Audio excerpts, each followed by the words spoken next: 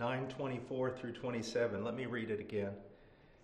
Do you not know that those who run in a race all run, but only one receives the prize? Run in such a way that you may win. Everyone who competes in the games exercises self-control in all things. They then do it to receive a perishable wreath, but we an imperishable. Therefore I run in such a way as not without aim. I box in such a way as not beating the air, but I discipline my body to make it my slave, so that, after I have preached to others, I myself will not be disqualified. I want to go back up and look for a moment at one thing in verse 25. Everyone who competes in the games exercises self-control in all things. So let's say that you're a boxer and you exercise self-control with regard to your technique, but you don't exercise self-control with regard to your sleep, or you don't exercise self-control with regard to your eating. I have, because of so many medical problems that I've had over the years and continue to have,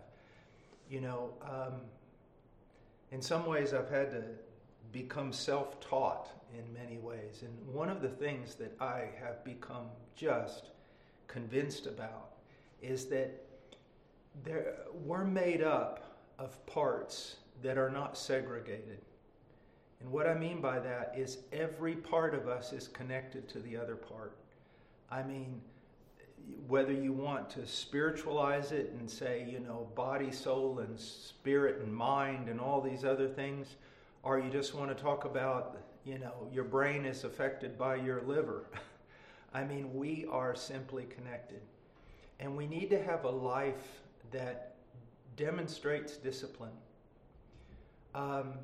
We shouldn't over-spiritualize things and say, well, it doesn't matter what I eat. Well, yes, it does. That impacts your brain. It impacts your energy. It impacts how long you live. As well as I do, that if you never change the oil in your car, it just gets dirty and nasty, and that engine life isn't going to, it's going to be very short. And even the quality of life that it has is going to be very poor. So we need to discipline ourselves in all things. Another thing that I think is very, very important is that people have an idea that discipline is confining, that it's somehow restrictive. And that is not true. That is not true. What you have to do, first of all, is set your priorities. What is important? If I discover what's important and I ask myself, what needs to be cut out of my life that's not important? What is it that does not contribute to my ultimate goal? And that thing I need to cut out. Now, someone might say, well, then, Brother Paul, what are you saying? That you never take a vacation, or you never sleep, or you never rest? No, those things are a part. Those are necessary elements in being able to reach the goal. And that's something I learned far too late in life. If I want to be truly successful in God's eyes, I'm going to have to rest. One of the things about the Sabbath that people misunderstand is they think that somehow man was made for the Sabbath. But that's not true. The Sabbath was made for man. It benefited man to rest one day. Another thing, do you know what the great sin of not keeping the Sabbath is really all about? It was, if I don't work 7 days, God can't take care of me and can't take care of his own people. We can't celebrate the year of Jubilee because if we do, we won't have any food. Do you see? So rest, sleep, getting away is just as much a part of this training as anything else.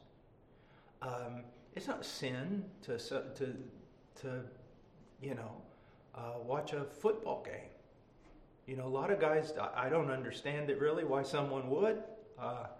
I think I would like rugby a lot better, but if it allows you to rest, fine. What I'm saying is you need to look at every aspect of your life and say, what can I do biblically to tweak my life that my performance for the Lord, for His people, for my family, be optimal.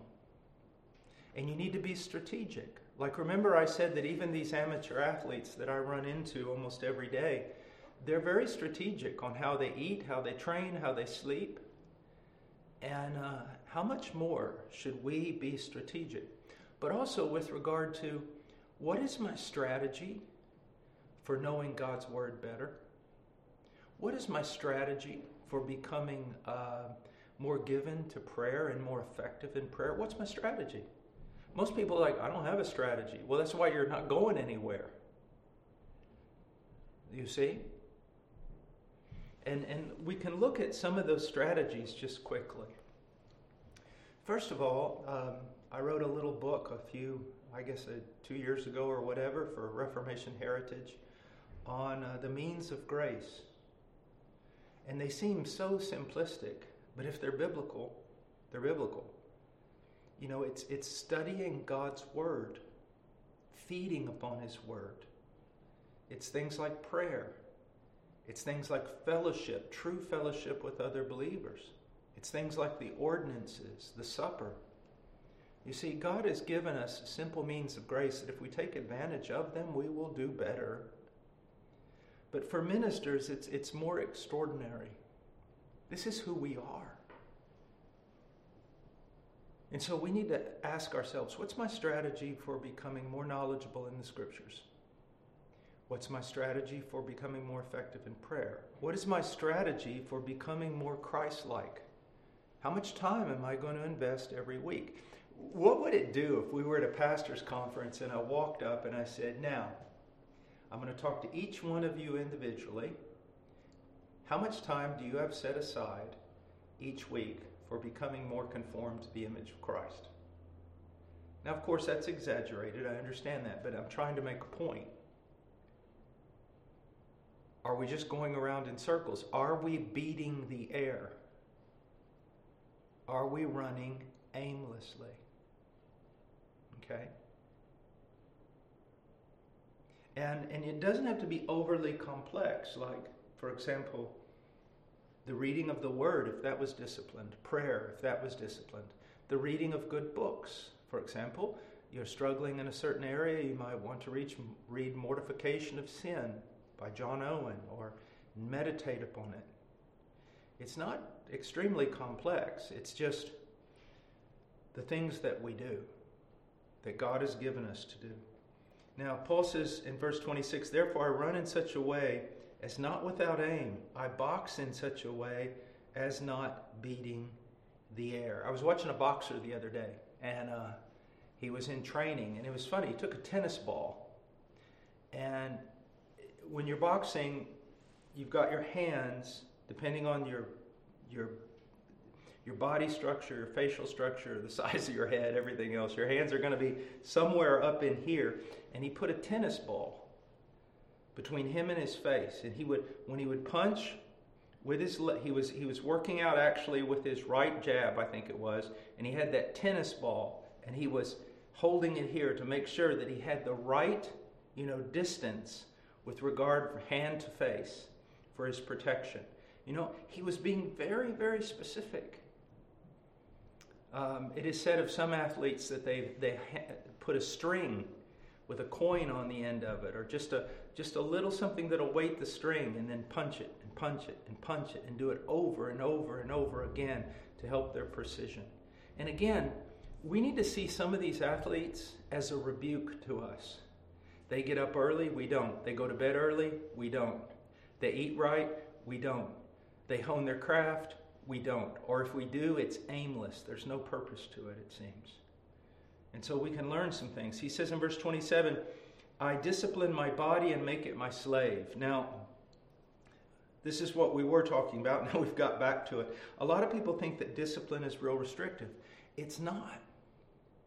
I wanted to prove this point one time when I was preaching to the Chinese, and they were in shock. They didn't know what on earth I was doing. So this girl was playing the piano, and of course, she was very disciplined. It was beautiful. I mean, she may have been a concert pianist. I don't know. and it was beautiful. Then I got up and was preaching, and I was preaching on discipline. And I said, let me give you an example. Do you remember how our young lady here played the piano? And everyone was, yes, it was amazing. I said, well, I'm going to play the piano now. And I got down from the pulpit and I went to the piano, and I know nothing about playing the piano, and I beat on the piano. And of course, the Chinese were at first trying to be polite, and then finally they broke out in laughter as I looked like a big gorilla beating the keyboard. And I said, now I want you to think about something. Do I have any freedom to play this piano? None. Did that girl who was playing, did she have freedom? Oh, she had freedom. She ran all over that keyboard. She could do anything she wanted. What's the difference? She knew the rules, and she had disciplined her body to follow those rules. And because she did that, she had all the freedom in the world to do whatever she wanted. Me, I don't know the rules, and I've never trained my body according to those rules, and therefore I have no freedom. And here's another question you need to ask yourself. For what do you want freedom? Do you want freedom to be lazy? Do you want freedom just to waste your life? Or do you want freedom to preach well? Do you want freedom to pray well? Do you want freedom to counsel well? Well, then cut these other things out of your life and give yourself to specific training, realizing that in that specific training, the harder you train, also the more you're going to need to rest at times. And I am so glad I'm in the studio teaching you this, and my wife isn't here, because if she was here, she would be hitting me over the head with a board right now. But you have to take that rest thing issue really serious, or in the end, you're going to look like me, and I don't think anybody wants that, okay? So you really need to discipline, but also the discipline of rest. And he says, but I discipline my body and make it my slave. Do you want to be slave to your body, or do you want your body to be slave to you? Now, what he's saying is basically these appetites of the body. There are men who are slaves. They're slaves to those appetites, and because of that, they weigh 600 pounds. Now, I'm talking in the physical realm, but it presents a picture to you. There are men who are slave to the appetite of alcohol, and they lose their wife and their children. There are men who are slaves to sexual desire. And again, they destroy everything good and pure in their life. Okay? They have no freedom. It's amazing. People don't, well, I guess in France they still do quite a bit, but when I grew up, just most people had the habit of smoking. And you would see people have to stop their car on the side of the road to smoke, have to go out of a restaurant to smoke, couldn't wait up to get up in the morning to smoke.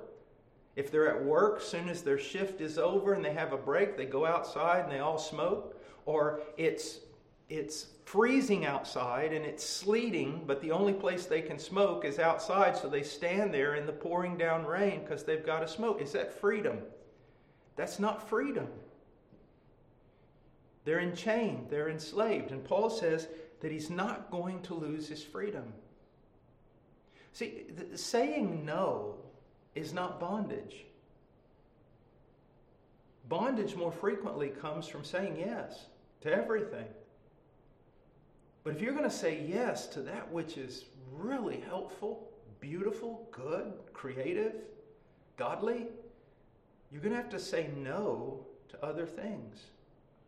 I always tell this story that to young men who are thinking about getting married. I said, the moment I looked at my wife and the pastor who was marrying us said, do you take this woman? And I said, I do. When I said I do to that one woman, I said I don't to every other woman in the world. Do you see that? And there's no way you can have freedom in marriage and say I do in marriage if you don't say I don't to everyone else. And so it's a good thing, it's a positive thing. Because it's also with regard to being overworked. You have to say, no, I'm not going to do that either. I'm going to trust God. I'm going to be as biblical as I possibly can. Okay? Then he says this, he says, so that after I have preached to others, I myself will not be disqualified.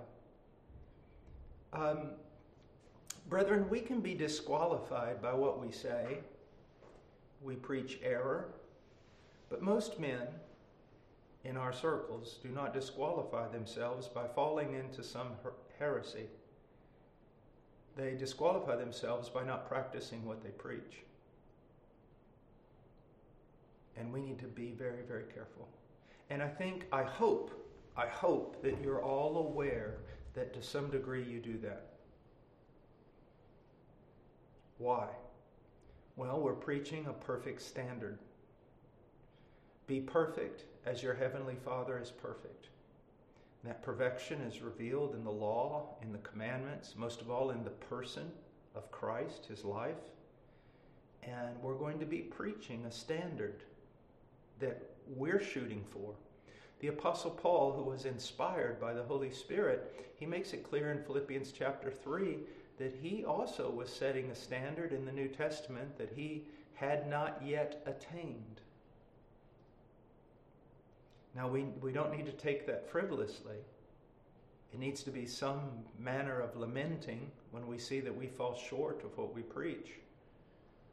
That's why you need to be very careful not to have pretense among your people where they think that you've arrived. But be very, very careful. You can disqualify yourself. You can actually do things. There's any sin you commit, you can be forgiven, but you may not be put back in the ministry. You can become disqualified. And so you need to take that to heart. Now, let's go back to 1 Timothy 4, verse 8. He said, for bodily discipline is only of little profit, but godliness is profitable for all things, since it holds promise for the present life and also for the life to come. Bodily discipline is of profit. Okay? And it needs to be practiced. It has to do with appetite. If we were living in agricultural Quebec or agricultural France, this would not be such a problem, would it? Because if you didn't exercise by hoeing your garden and everything else, you'd starve to death. But boy, we live in a world right now where most of our food is found in a store and ministers sit in chairs. Okay? So I do recommend that you do something. And you do something that you'll be able to do until the day you die. Like, sometimes I'll get overzealous and I'll go over and try to power lift with some of the guys in the gym. I can do it, but if I keep doing it, I keep going down. My nervous system can't take it anymore. Do you see? So you need to find something that you can do until you die. You need to watch your diet. You need to watch your sleep.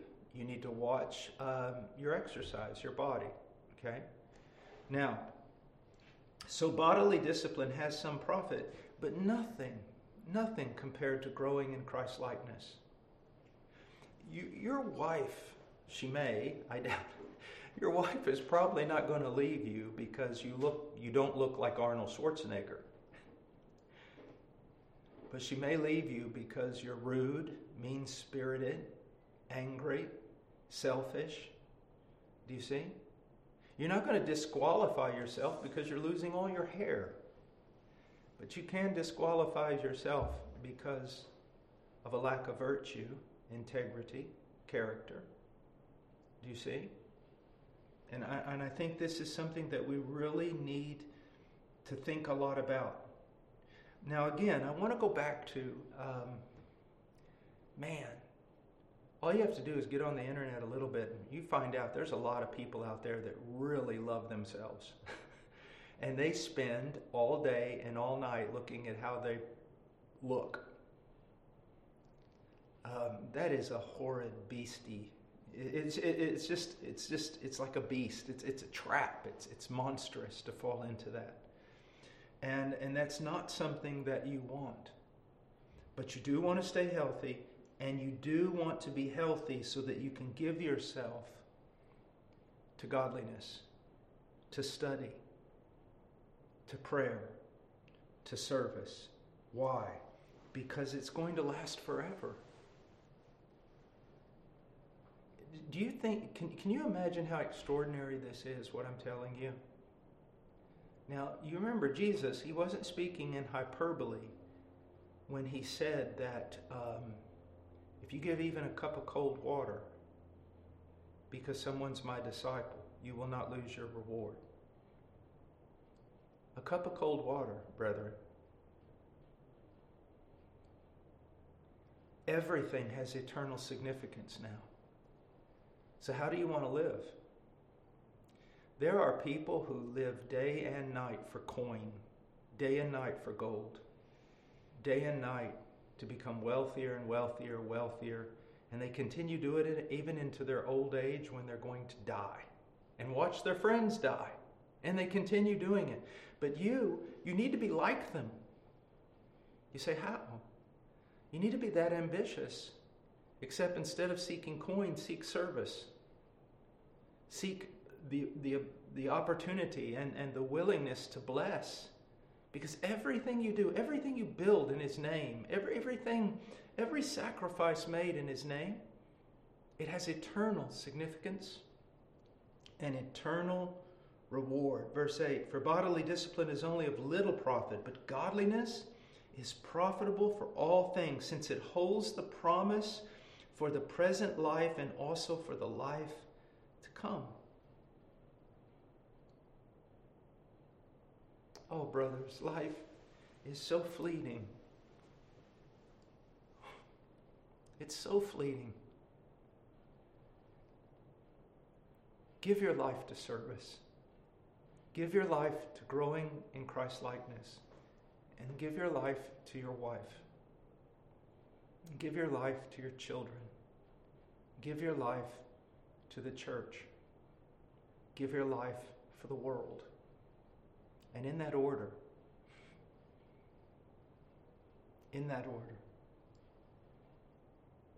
it has eternal significance. Even one act of kindness to your youngest child has eternal significance.